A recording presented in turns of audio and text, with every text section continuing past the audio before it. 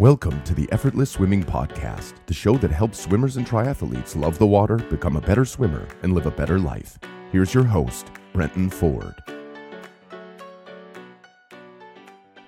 Welcome to this episode of the Effortless Swimming Podcast.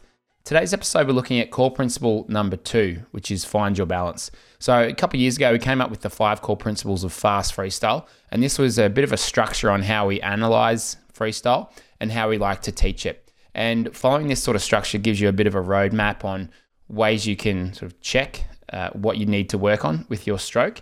And it doesn't always sort of follow this pathway for everyone, but it does give you a pretty good guide of those things that you want to have in place first, like an order of operations. Now, last week we looked at the first principle, which is breathe deep and relax. And there we basically just looked at making sure you're breathing correctly. You stay relaxed as you do it because you move so much better and you can swim so much easier when you are relaxed and when you're breathing comfortably. Now, in the second principle, find your balance, this is all about minimizing drag. So the 2 ways you can generally swim faster is to minimize or reduce your drag and increase propulsion. So put simply, it's those 2 things, adjusting those 2 things that's going to make you a faster swimmer. And if you were, let's say you had the best catch in the world and you were the fittest person in the world, but your hips and legs were dropping down a long way, it would be so hard to overcome that drag that gets created there that wouldn't matter that you had the best catch and that you were super fit, because you're going to be quite limited with the speed that you can swim at because of that poor body position with the amount of drag that gets created there. So really the most important thing we've got to do first and foremost is look to minimize drag. So when it comes to finding your balance, we want to have our head, hips, and heels near the surface. So when I'm coaching, they're the 3 things that I want to see at the surface or near the surface. And basically just being horizontal in the water.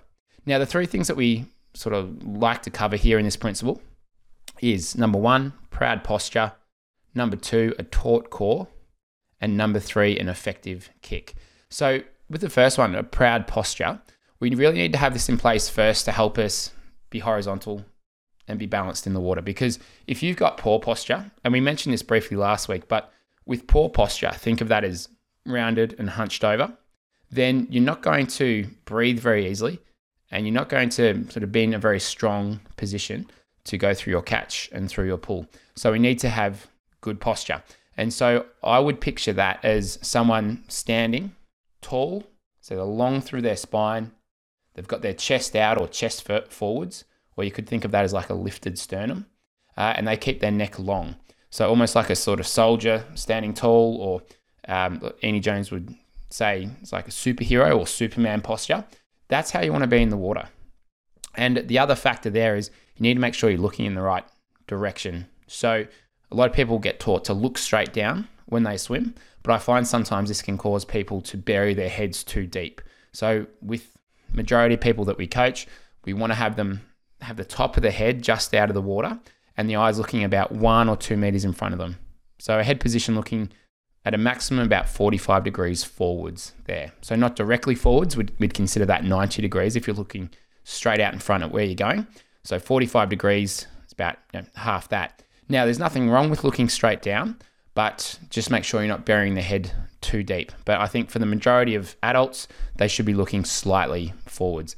Because when we look from the side, if I'm analyzing someone's stroke and we look at their overall sort of posture, we want to see this kind of continual line. If we look at their spine, we want to see this sort of, it's not a straight line, but it's like a gradually rising. If we start from the hips or the tailbone, it should be just a gradually rising line as we go through their sort of upper chest, up to their shoulders, and then up to their head. We don't want to have this sort of big kink in the back of the neck when the eye's looking too far forwards. Or conversely, we don't want to have this sort of nice, slowly rising line through the spine, and then it goes down when we're looking at their head or the neck because they're looking too far down. So this very gradually rising line if we're looking side on at someone swimming. So that's the first thing is proud posture. Now, the other thing there is when we do it, make sure that you're not really stiff and tense with it. So when I go through this at clinics with people and we're working on the posture, sometimes people, they go a little bit too upright and a little bit too stiff. And that means that they don't move as well. So in swimming, the key to moving well is to relax. So with your posture, get in a good posture, but don't go really rigid or don't try and overdo it too much because it's going to impact how well you move. Now, the second one is a taut core. And this is something that is a little bit sometimes harder to show because it's all happening internally and it's not as easy to sort of see when we're looking at it. But the way I would sort of picture this, it's like you're lightly bracing your stomach. So if someone was going to just give you a light hit in the stomach, a light punch in the stomach, you'd brace your core lightly. That's kind of how we want to hold our core when we're swimming. Now, the other thing we've got to do as part of that is we've got to engage your glutes. You've got to switch those on a little bit. So it's kind of like you're squeezing your butt cheeks together very lightly. And that will keep the midsection of your body quite straight and quite taut. And the best way that I sort of heard this described was you want to swim from the inside out. And what that means is inside out, meaning like your core and your hips, that's the center. And if you've got a little bit of tautness or a little bit of tension through there, then you can connect everything up. Your extremities, your legs, your arms, everything can get connected through that midsection. But if that's loose and if that's like a wet noodle and it moves around everywhere and there's no form to it, then you're not going to be very well connected through the stroke and things are going to be acting independently. So we need to make sure we get this taut core. So that's the second one. And it can feel like a bit of a challenge if you're not there yet, but with enough practice and sort of focus on it, generally we find it takes a couple sessions to really get that happening. But even recently, like I've had a lot of swimmers who I've worked on this with inside our stroke analysis membership, and it's improved their body position significantly, especially engaging the glutes, switching those on a little bit. A quick note from our sponsor. This episode of the podcast is sponsored by Form Swim Goggles. With these goggles, you don't have to look at the pace clock anymore or be one of those swimmers in the pool always grabbing for their watch. With Form Smart Swim Goggles, you can see all of your key metrics while you're swimming. Distance, pace, stroke rate, they've got it all. And the swim data is displayed on the goggle lens and you can customize the display to see the metrics that you want to. And I was worried that it was going to be distracting, but you can literally see through the display. The metrics are always there, but you have to choose to focus on them. It's really impressive. And it makes hitting intervals or any kind of specific training much more manageable and achievable. And the goggles track it all. It's automated. So from the time you start your session to the end of the swim, you don't have to press any buttons in between. It automatically tracks everything.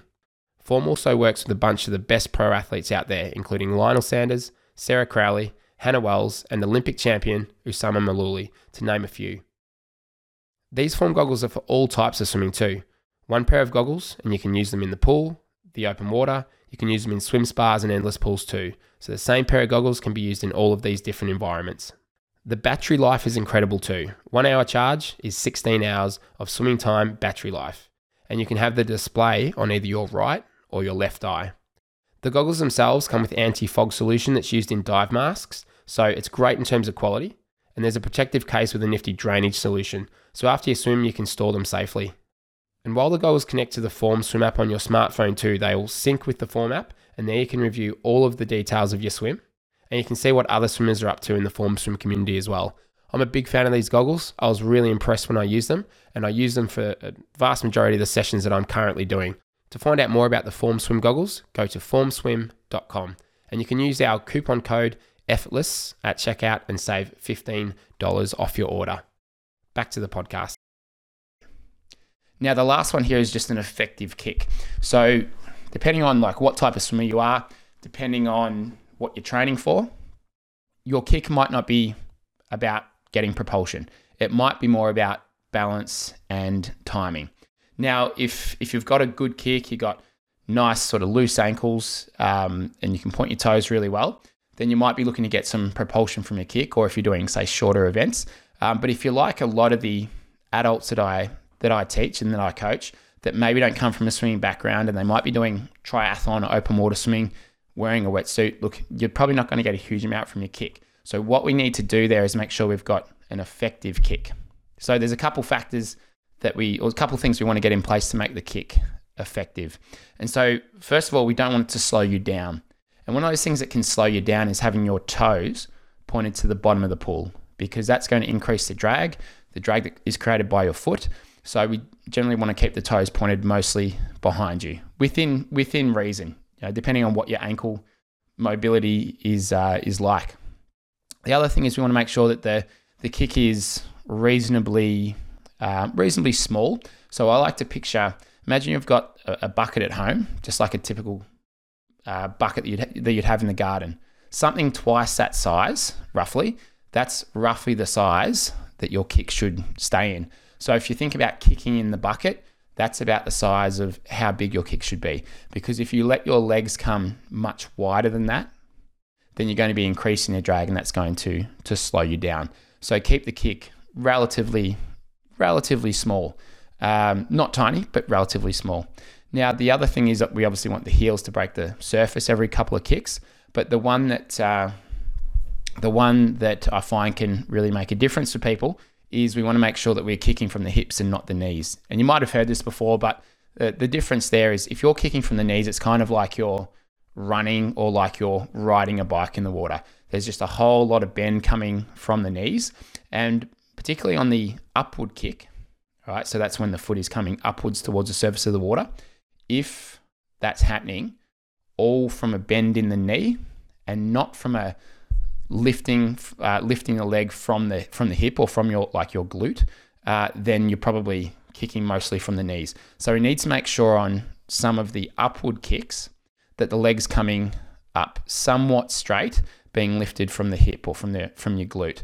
And if you look at this slowly, and we've got some footage inside our membership in this in the core principle number 2 videos where we go into a bit more detail with this, where you'll see that the leg with a good kick, the leg will come up almost straight on some upward kicks, lifting from the hip, and then on the downward kick, that's where the knee will bend. And with that bend in the knee, it flicks the foot down, and that's where you get this nice little flick of the foot, and you get that little bit of propulsion. So how you kick can certainly make a difference with not only your body position, but just making sure that that you're not slowing yourself down with how you're kicking there. Now, there's obviously things like a 2 and a 4 and a 6 beat kick. We don't normally worry about that or look at that yet. We keep that to core principle number 5 because it is a little bit more of an advanced technique to try and change the type of kick that you're using. So first and foremost, we just want to make sure that we've got an effective kick. And so inside of our membership in the 5 core principles training, there's a couple of drills that we use, like hand behind back drill to help with the posture. We use the front kick rotation drill just to work on keeping that core sort of taut and switched on and keeping that together as you rotate side to side. And then we've got a couple of kicking drills with fins on. We're working like kicking front, on your back, on your left, on your right. So in multiple directions to develop your kick. And then just a little bit of swimming to work on keeping the posture in place and keeping the core switched on and the glutes switched on. So, and with that in place, you typically find that you can do pretty well with your balance in the water. Now, there are some other things that will sort of factor in there if you are still sinking after that, including sort of how you're breathing or how you're going through the catch and the pull. But this can sort of set you up really well. And so in the next couple of principles, we start to work on those other things. So I'll be back in another few days with the next episode on core principle number 3. And if you did enjoy this and you are looking for a bit more detail and a plan to follow to develop this, then you can check out the Effortless Swim membership. That's where we've got all of this in detail with the drills and the suggested warm-up that you could do as part of your session to start to make these changes in your stroke. So I hope you enjoyed this. Core principle number 2, find your balance. I'll see you in another couple of days with the next episode. Thanks for listening to the Effortless Swimming Podcast. If you'd like us to help you become a faster, more efficient swimmer, go to www.effortlessswimming.com.